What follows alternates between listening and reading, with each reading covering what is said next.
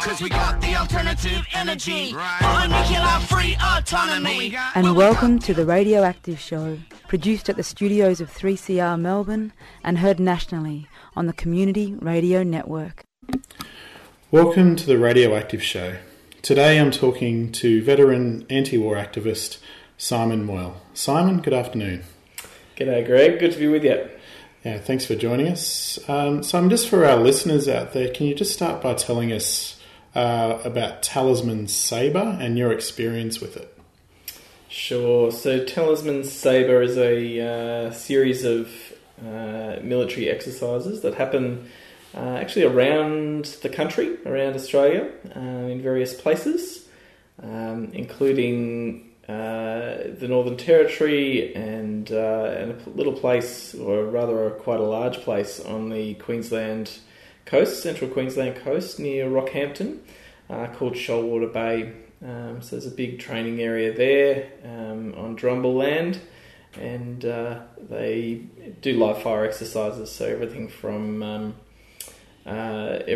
sort of ship to shore stuff, to landing with paratroopers, and obviously long-range bombing and those sorts of things as well. And it's a combination, I suppose, of the Australian and US forces. So it's what they call interoperability exercise, where Australia and the US fuse their forces together to practice for the kinds of invasions that we're seeing in Syria and Afghanistan and Iraq and elsewhere. So do you remember when you first heard about them? What were you doing? Yeah, it would have been late 2006, I think, that a friend of mine, Jess, who had been to the 2015 Talisman Sabre gathering. 2005? 2005, you're right, yes, sorry.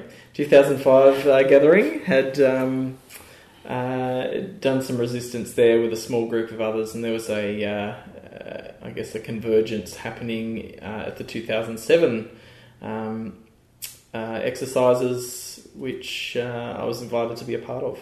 And that was a pretty big one, 2007, wasn't it? It was, yeah. It was a good sort of 300 people at the camp. So that was, in terms of what happened before and since, not been repeated. So it's a long. Yeah, Rockhampton's a long way away. So what was your first act of resistance up at Talisman Sabre in Queensland? Yeah, so my first time, as I say, was 2007.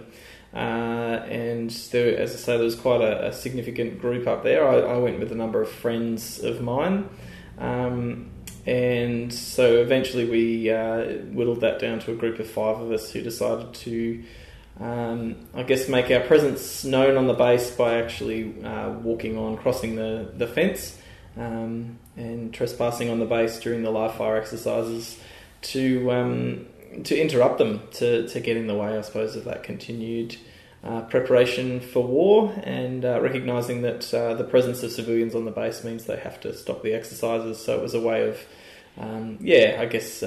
sort of semi-akin to a human shield kind of action, where you get on and get in the way and non-violently try to resist the preparations for war. And for you personally, aside from the cost of travelling up from Melbourne to Rockhampton and the effects that has in your personal life, what was the affecting result for you in terms of legal or financial costs or anything like that? So that was, we ended up deciding to plead not guilty and actually argue the necessity defence, that we had to do it in order to prevent a greater harm. And I think one of the things that came out of that for me was the enormous privilege we have, both as Australians, but particularly for those of us who are privileged in other ways, gender, and particularly skin colour, and culture, and education, and a whole lot of other factors. So we ended up actually not just we were found guilty, but we ended up with a penalty of just a 6-month good behaviour bond. So what that opened my eyes to was just how much freedom, I suppose, we have in this country to resist, and how relatively costless it is, particularly for those of us who are in privileged positions, to do that kind of resistance. because in actual fact we do tend to be treated fairly well by the court system, generally speaking. I know there are exceptions to that, but generally speaking, it's relatively costless, and so I guess the question for me coming out of that was, why aren't more people doing this? Yep, and it's been a question ever since. What did you get out of it then? Like, what talk some people into it? What was good about it for you? I think there's something about putting your body in places where it's inconvenient for injustice to thrive, or much more difficult for injustice to thrive, and I think so much of the time we can talk about what's wrong with the world that you never actually, until you actually step out and do something. And there's ways of doing that, I suppose, that are attempts to persuade and educate other people. But at the end of the day, it's about where you put your body. You know, I think it's Philip Berrigan that talked about hope is where your rear end is. You know, and that's where that's what what we were trying to do, I suppose, is put our bodies in a place that it was going to make it more difficult for those preparations for war to continue, and it just it has a formative effect on you, I suppose, in seeing what's possible beyond what we're told, what we're socialised into. Yeah. So what was your next? So that was 2007. What did you go up and? What was your next act of resistance, either in Talisman Sabre or? Yeah, so then we followed that up with a convergence in 2009, which was fewer on the ground, but probably a little more spirited in terms of non-violent resistance. So there were a number of groups that year that actually trespassed onto the base as affinity groups, smaller groups. So I was part of a group of 4 who actually named ourselves on that occasion after the... Kevin Rudd was the Prime Minister at the time, and he had named Dietrich Bonhoeffer as kind of his hero, if you like. Who was a Christian pastor in Germany during the Nazi years, and who I guess resisted Hitler. And one of his particular things was that that war came from a commitment to violence, and so he was actually a pacifist.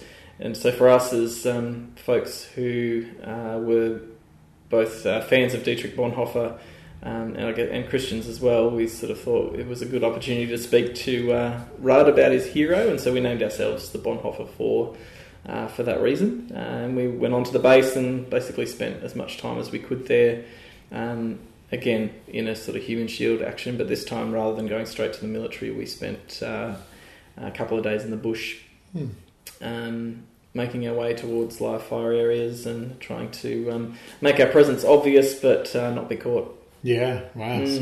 And just to clarify for people who may not know, Bonhoeffer was imprisoned and then executed by the Nazi regime.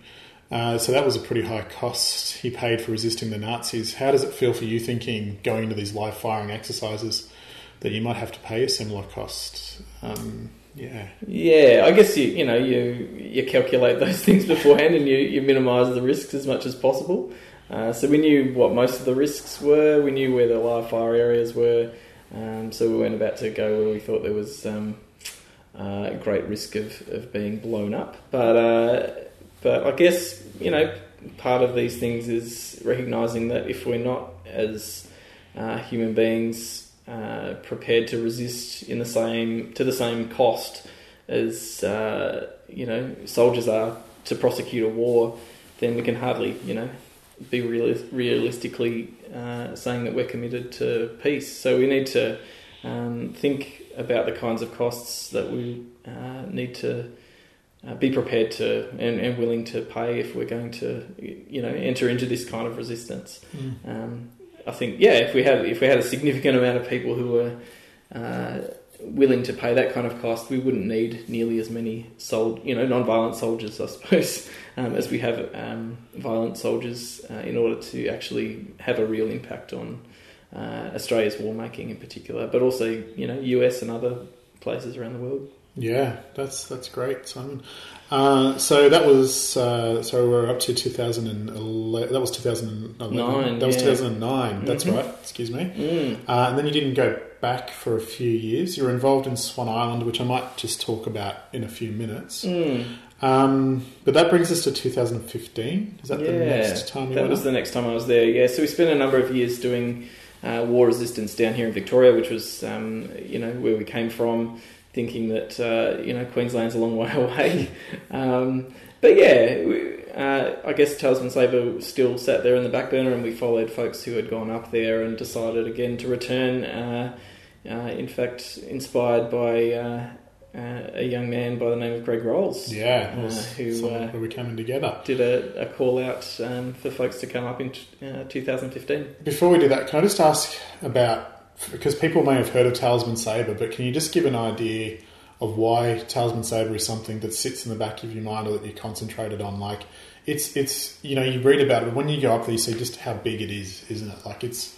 Yeah, well, I mean, it's, 20,000, 30,000 soldiers. Like, it's not it's not a kind of minor thing. So, and you've got everyone from the, Navy, Army, Air Force all joining together from the US and Australia. So it's not just a significant amount of people, it's a significant amount of money, a significant amount of equipment, and all of those sorts of things. So it's very visible. And I guess it's particularly with the US focusing now on the Pacific region, and thinking much more about the potential conflict with China, it just makes this region in particular a real flashpoint and an opportunity, I suppose, for those of us who want to see an alternative way of, an alternative foreign policy, if you like, to have that visible way of resisting.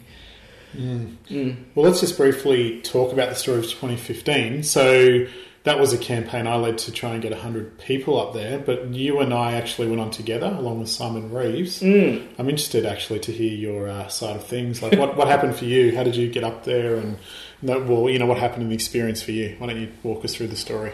Yeah, sure. So I guess in our researching that these exercises, one of the parts of the exercise that we noticed in particular was the parachute drop. So they have these enormous, I can't even remember the name of the planes, but they're massive, very large planes, I believe. Massive troop carriers, and actually that carry tanks in these planes. So I think they're Starlifters, they're called. Yeah, it could well be. Yeah. But those planes, and there's a number of them, I think up 10 or 12 of them, that actually fly non-stop from the US to Australia for this exercise, and as they fly into Australia they drop these troops, and we thought what a great opportunity for us to disrupt a part of the exercise, particularly that's a big media stunt, so the media are always there, and it's one of the ways that Talisman Sabre and the military tries to get some good PR up there, and so we thought it was a good opportunity if we could freakily find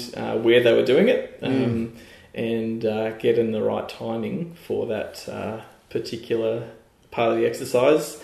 It would be a great thing to be able to disrupt. So we went in early that morning. So we actually found out what day that part of the exercise was happening. We went in early in the morning and trekked through the bush and found the area where we thought they were going to do it, and it turned out to be the correct spot. As we hid in the bushes, one of the things we wanted to do was for those of us who were involved in this particular action, and there were 3 of us, all of us who were Christians, and so we were wanting to, in this particular case, have what we call Eucharist or Communion or Lord's Supper, which is a meal that we have ritually as Christians as a way of remembering the broken body of Jesus. So this is a way of bringing the reality of broken bodies and shed blood into a space where that sort of thing is often ignored, I suppose, both the cost to soldiers themselves and also the cost to civilians. So to bring the broken bodies and shed blood into that space by inviting the soldiers to a meal. So we ended up being found just as those planes were starting to come in. So they actually arrested us and hauled us off. And as they took us out of the area, we actually passed the media who were heading on into the area. So we turned out to just miss out. All the media of Rockhampton, the state parliamentarians and the mayor of Rockhampton, it's a big propaganda. It's a big deal, yeah. All right, we're just going to go to a song. We'll come back. I want to talk about why you think that propaganda is important, what we can do about that.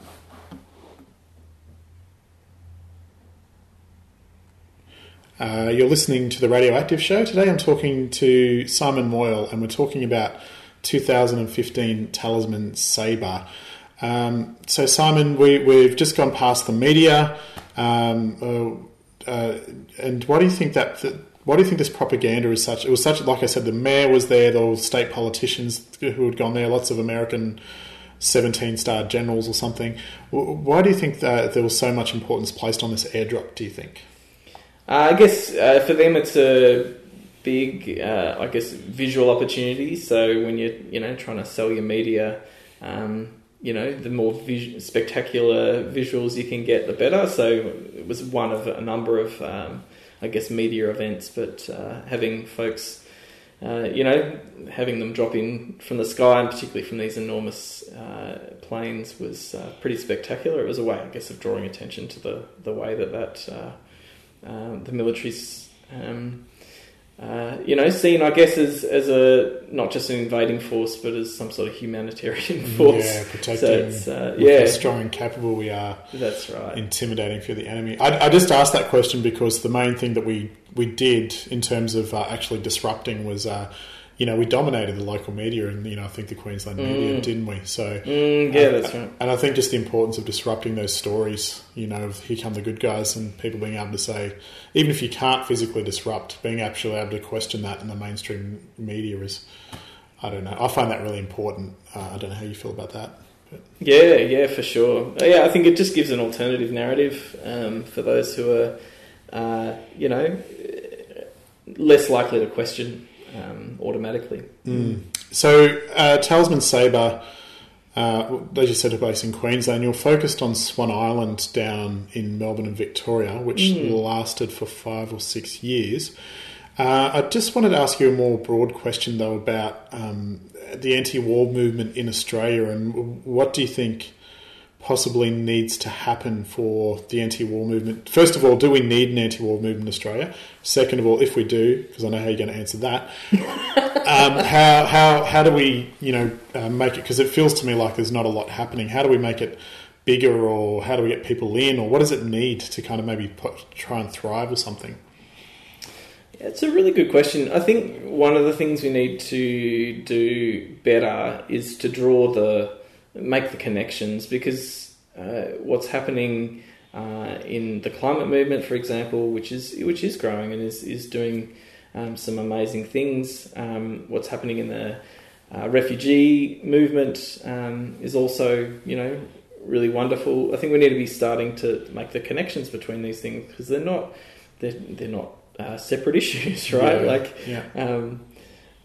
Climate change fuels a whole lot of conflicts. It fuels poverty, the kind of poverty that drives these conflicts. It fuels, lust for resources and need for dominating them. The refugee movement is a direct response. It is a direct result of the wars that we've been fighting for decades. So if we can start to connect all these things, I think we then strengthen the movement, because those in the refugee movement are no longer just refugee advocates. They're anti-war activists as well, and those who are in the climate movement, same thing. So if we can broaden our sense of or our analysis, if you like, and start to have those people recognise that what they're doing is already a part of an active, an anti-war, and for peace in this world, then we've already broadened that movement, if you like, without even having to have them specifically, get onto a military base or whatever. But do you think that to do anything about climate or effective climate change action or refugee action, do you think we need to actually be doing anti-war, or do we need more anti-war for that to happen? Are they going to happen without an anti-war movement? That's a good question, whether it'll happen without an anti-war movement, or it depends, I suppose, what that anti-war movement looks like. I certainly think we need still people publicly standing up and questioning, things like the alliance with the US, which is totally unquestioned, even just somehow despite Donald Trump. I just find that incredible. But the very fact that we are lockstep with the US on everything in terms of our foreign policy is incredibly disturbing. So everything from that to just militarism in general, and the way it finds its tentacles into everything from education to health and everything else, and technology. The way a whole lot of technology now comes to us via the military. So it's got its tentacles into a whole lot of, I guess, areas, and so I guess anti-war work can look quite different depending on how it manifests in that way. If you've got folks questioning the new Lockheed Martin Centre at the University of Melbourne, that's fantastic. We need folks in there both putting their bodies on the line and doing the policy work inside the University of Melbourne to question the kind of thinking that says that private arms dealers getting into young kids' minds is a good thing. That's seems to me to be super disturbing. So if we folks of all walks of life actually questioning that and encouraging the questioning of that in whatever form that takes is a great thing. So how do we get more people putting their bodies on the line, or at least make it a viable option? What does the anti-war movement need, do you think? Yeah, it's a good question. I'm not sure that I know. I know what.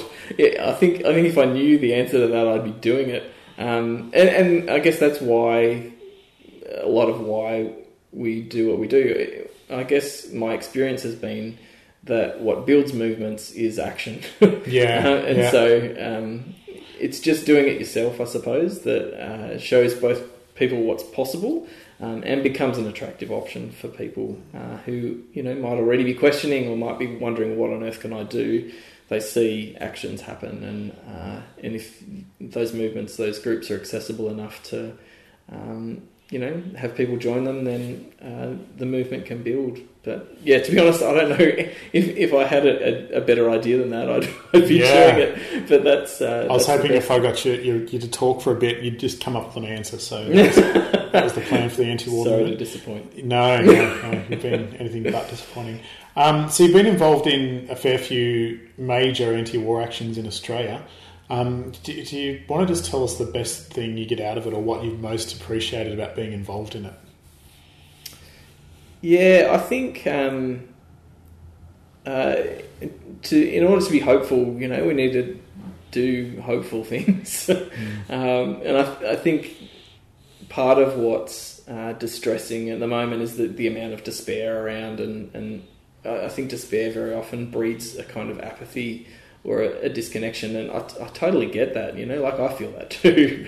A lot of the time. I understand why people are feeling disheartened and burnt out and distressed. And so, I think it's just about us starting small and doing something rather than nothing. And then if we can, continue to do that together, because you can't do these things without other people. I think that's what's kept me going, is friendships. The friendships that are forged in those kinds of circumstances are, extraordinary friendships.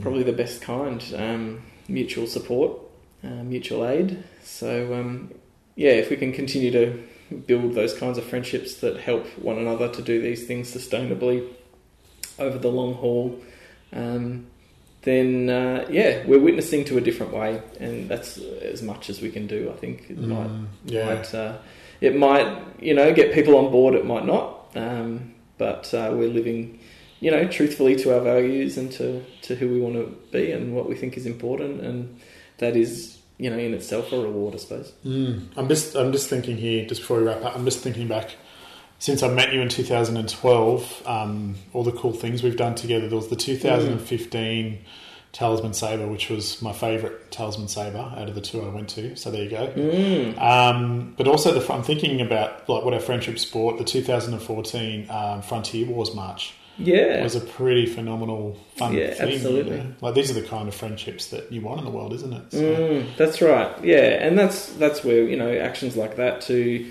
You know, you're mixing with folks across culture, and that's the sort of thing too that again breeds a sense of hope and excitement. And if we can be making those cross-pollinations between different movements, it just strengthens all of us. It does. All right, Simon, thanks for joining us today on The Radioactive Show. No worries. Thanks for having me. You've been listening to The Radioactive Show, recorded and produced on the lands of the Wurundjeri people on the stolen lands in Melbourne. If you want to get in contact with us, you can email us at radioactive.3cr@gmail.com. Thanks for listening. Get a healthy dose of anti-nuclear, peace and sustainability issues on The Radioactive Show. 10 a.m. Saturdays on 3CR Community Radio, 855 on your AM dial. Have you heard about 3CR's national programs? Coming at you on community radio stations around Australia.